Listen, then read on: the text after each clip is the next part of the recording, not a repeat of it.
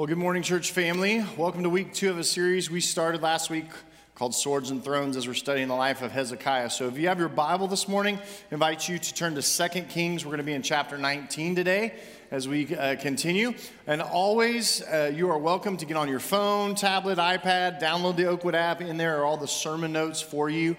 It has all the scriptures, all the bullet points. There's also a way for you to take notes and to save them. We want you to engage the Word of God. We think that we learn best from the Lord when we engage the Word of God. So want that to be top priority, to allow the Lord of God to speak to you this morning as we continue in this series. And I just want to do just a quick just reminder of what happened last week that's going to kind of frame things up and set it up for today. Last week in 2 Kings chapter 18, we learned about Hezekiah.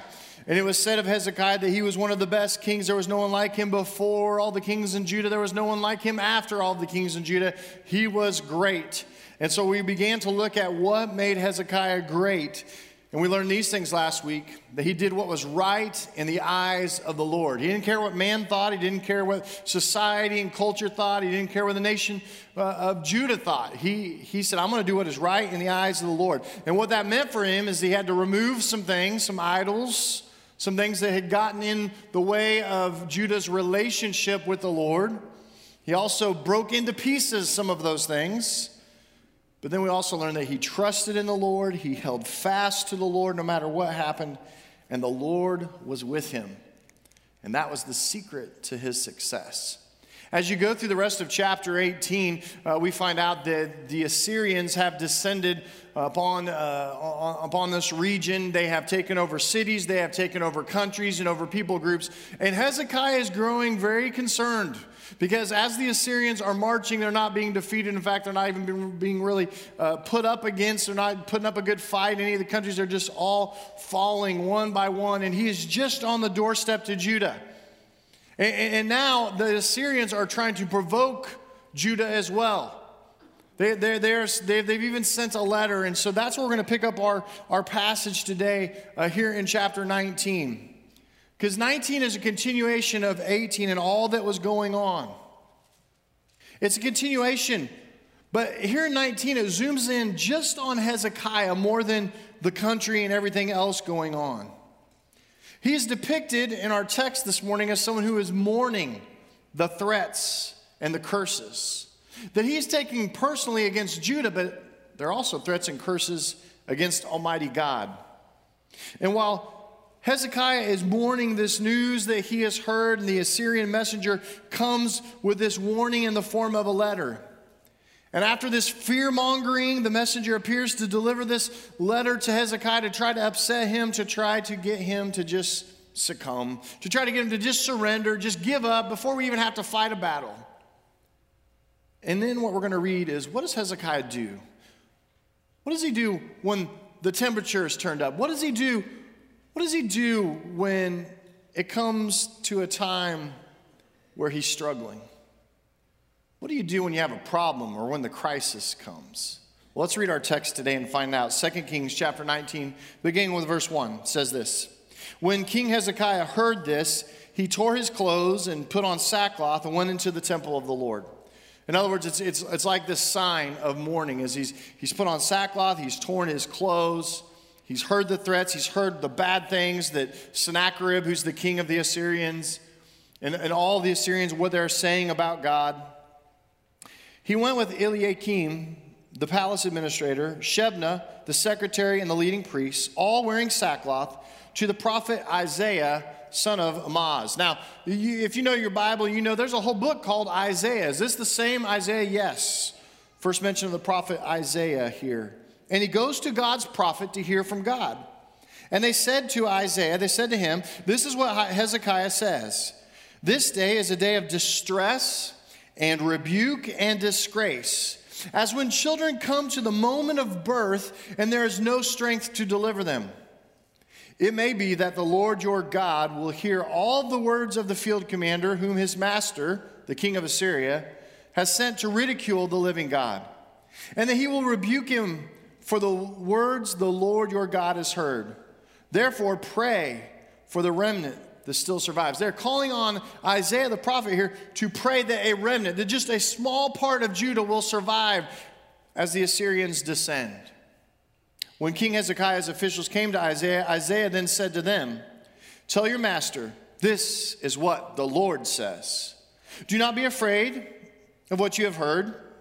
Those words with which the underlings of the king of Assyria have blasphemed me. Listen, when he hears a certain report, I will make him want to return to his own country, and there I will have him cut down with the sword. Now you got to remember this. He's saying that Sennacherib, the king of Assyria, he'll want to return to his own country, and then when he gets to his own country, he's going to be struck down with the sword. Hang on to that for later.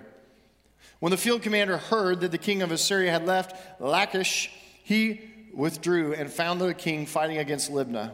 Now Sennacherib received a report that Tirkakah, the king of Cush, was marching out to fight against him. And so again, he sent messengers to Hezekiah with his word. Say to Hezekiah, the king of Judah, this: do not let the God you depend on deceive you when he says Jerusalem will not be given into the hands of the king of Assyria. Surely you have heard what the kings of Assyria have done to all of the countries, destroying them completely. And will you be delivered? Did the gods of those nations that were destroyed by my predecessors deliver them? The gods of Gozan and Haran and Rezeph, and the people of Eden who were in Tel Assur? Where is the king of Hamath, or the king of Arpad? Where are the kings of Lair, Sepharvaim, Hena, or Irva? Hezekiah received the letter from the messengers, and he read it. And then he went up to the temple of the Lord, and he spread it out before the Lord. And Hezekiah prayed to the Lord, Lord, the God of Israel, enthroned between the cherubim, enthroned, you alone are God over all the kingdoms of the earth. You have made heaven and earth. Give ear, Lord, and hear. Open your eyes, Lord, and see. Listen to the words Sennacherib has sent to ridicule the living God. It is true, Lord, that the Assyrian kings have laid waste to these nations and their lands. They have thrown their gods into the fire and destroyed them. For they were not gods, but only wood and stone fashioned by human hands. Now, Lord our God, deliver us from his hand, so that all the kingdoms on the earth may know that you alone, Lord, are God. We're going to pause there, and we'll read the rest of the story in just a few minutes. But there's a couple things I want to bring out to you this morning. The first one is this: a great leader seeks God first in times of crisis. A great leader seeks God first in times of crisis. The response of great leaders is to go first to the Lord, to go first to God in prayer. And if you're wondering this morning, what is prayer? Prayer is simply our communication with God. And a good leader, when the crisis comes, when the heat is turned up, it's going to be 107 today.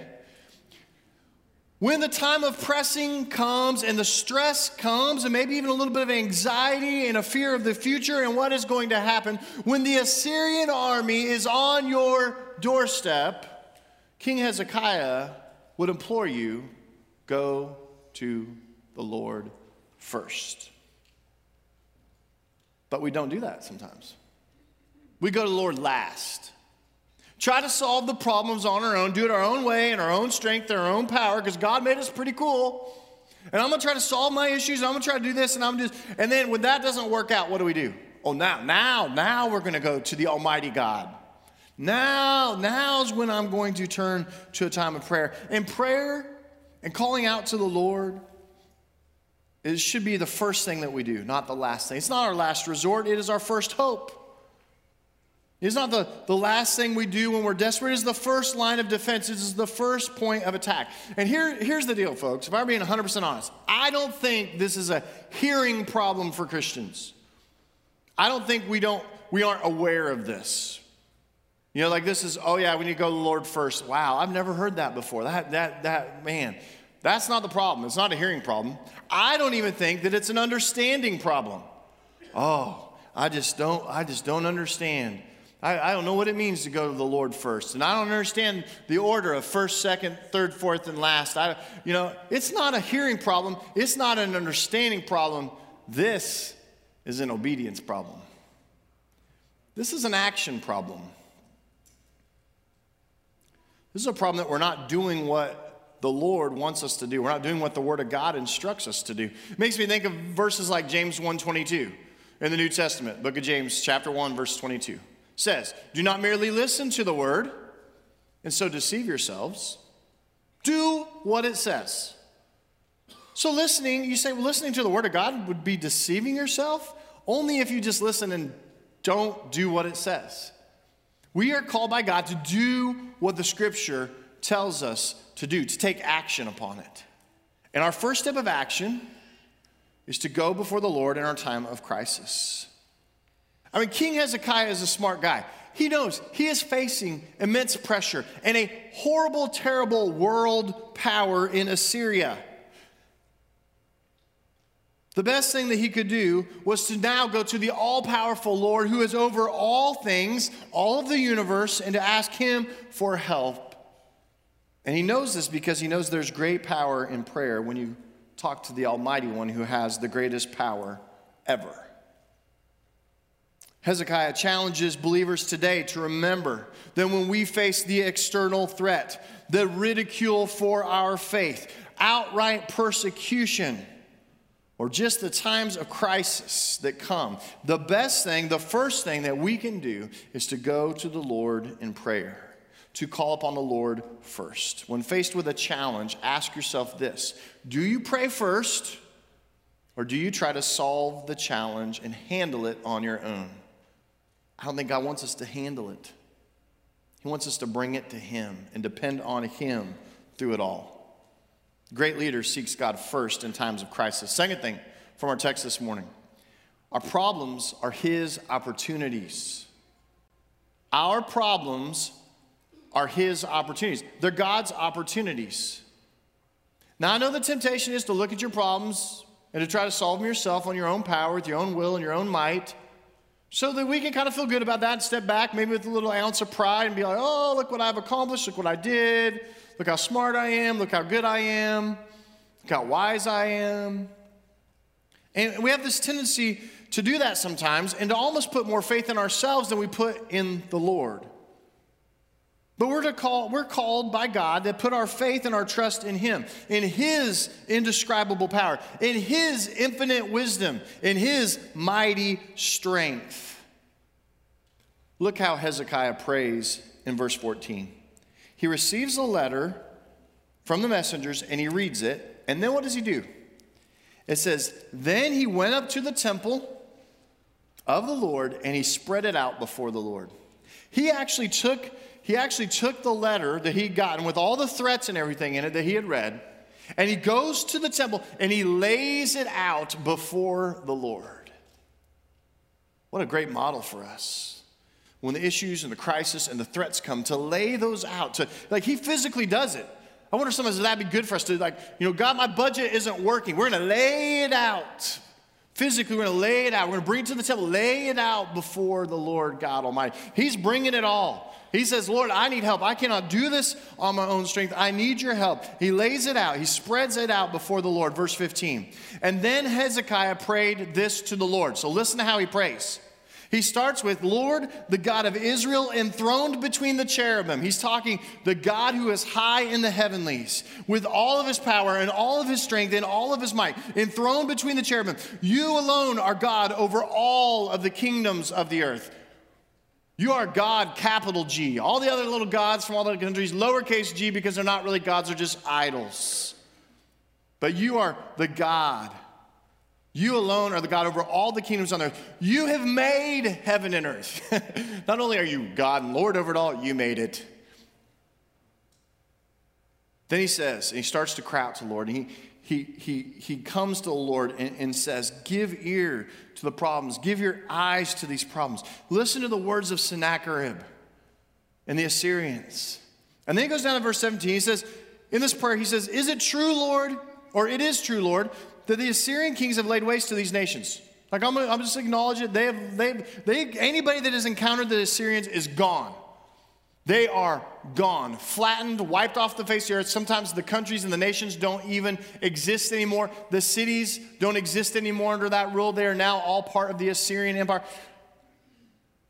They have thrown their gods into the fire and destroyed them. For instance, they're the little g gods, made of wood and stone, fashioned by the hands of humans. But now, Lord our God, verse 19, now deliver us from his hand so that we can be safe.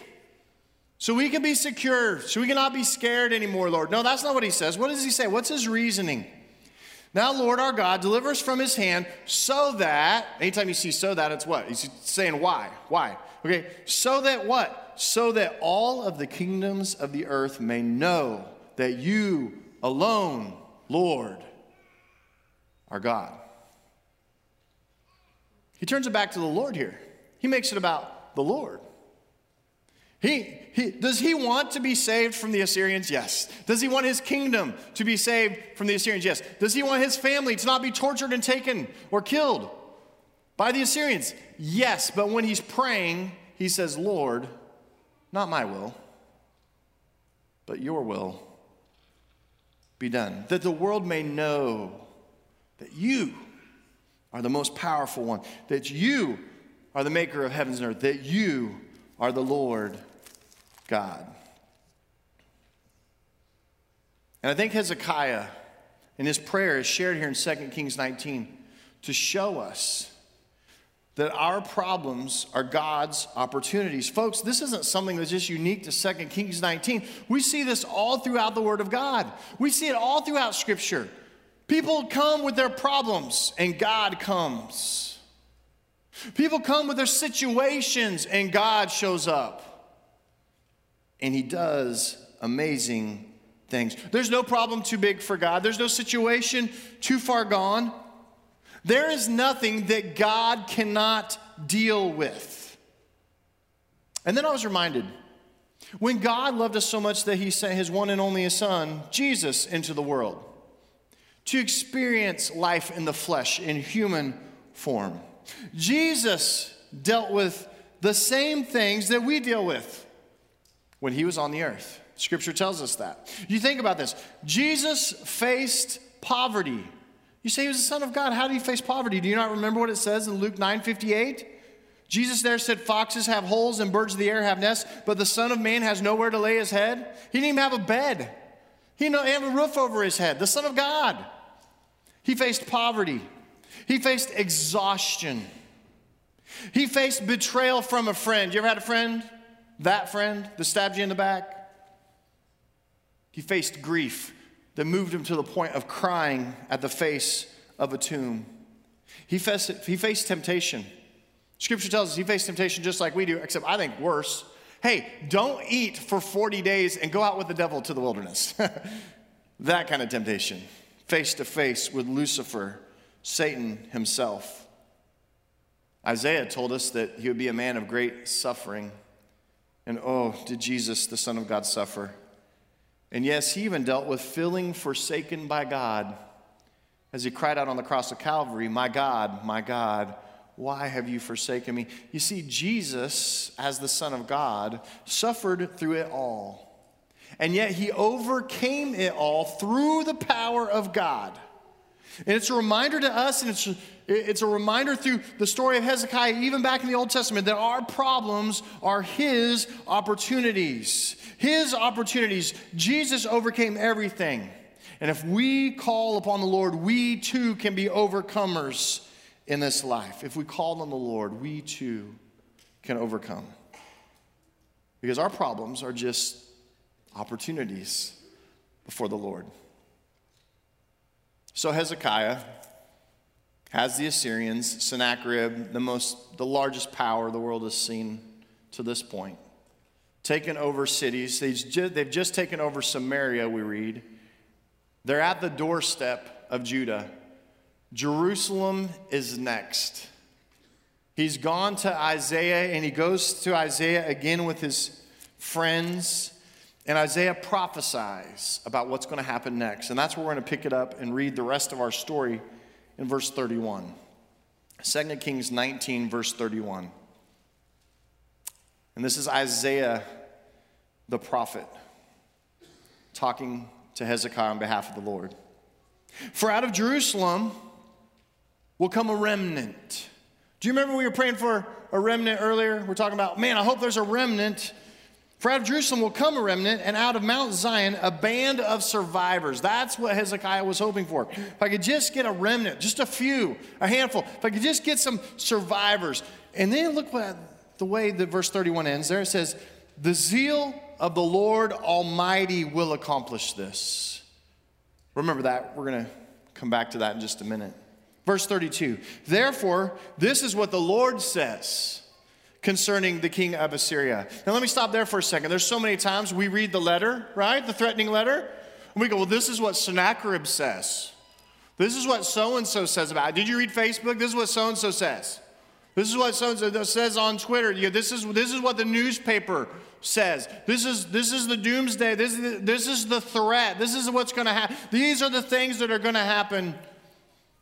And yet we're reminded here, verse 32, therefore, this is what the Lord says.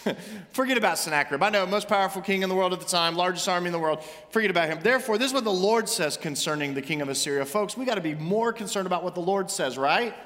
Because last week, what was the very first thing we learned about Hezekiah, what made him great as a king? He did what was right in the eyes of the Lord and not man. Therefore, this is what the Lord says concerning the king of Assyria. The king of Assyria, he will not enter this city or shoot an arrow here. That's pretty bold. No one's been able to stop him. He will not come before it with shield or build a siege ramp against it. That was like a weapon that they used to get into cities and with fortified walls. They'd build the siege ramp. He's not even going to build one of those. But by the way that he came, he will return. He will not enter this city, declares the Lord. I will defend this city and save it for my sake and for the sake of David, my servant. Verse 35. It's pretty awesome what happens. That night, the angel of the Lord went out and put to death 185,000 in the Assyrian camp. That's a busy angel. Killing people all night. And then look at the next sentence there in verse 35. And when the people got up the next morning, with the dash of pause, and when the people got up the next morning, there were all the dead bodies. 185,000 soldiers of the Assyrian army are killed in the night by the angel of the Lord. Oh, God can take care of things. God can take care of things. Verse 36, so Sennacherib, the king of Assyria, did what? Broke camp and withdrew, just like the Lord said.